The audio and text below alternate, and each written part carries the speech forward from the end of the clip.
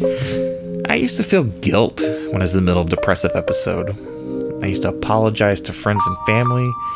I used to feel like everyone was abandoning me when I was in the middle of a depressive episode. You know, one of the breakthroughs I've had in therapy is this. I've spent so much time worrying about what other people think, being there for others, looking out for others. As a result, I neglected my own thoughts and feelings. I let someone down. That someone is me. I'm done apologizing. I am who I am at this point, a charismatic individual who shows his vulnerability as much as his confidence. I'm not ashamed to have mental illness. In fact, they're my superpowers. And as someone with superpowers, I'm making it my mission to obliterate the stigma surrounding mental illness.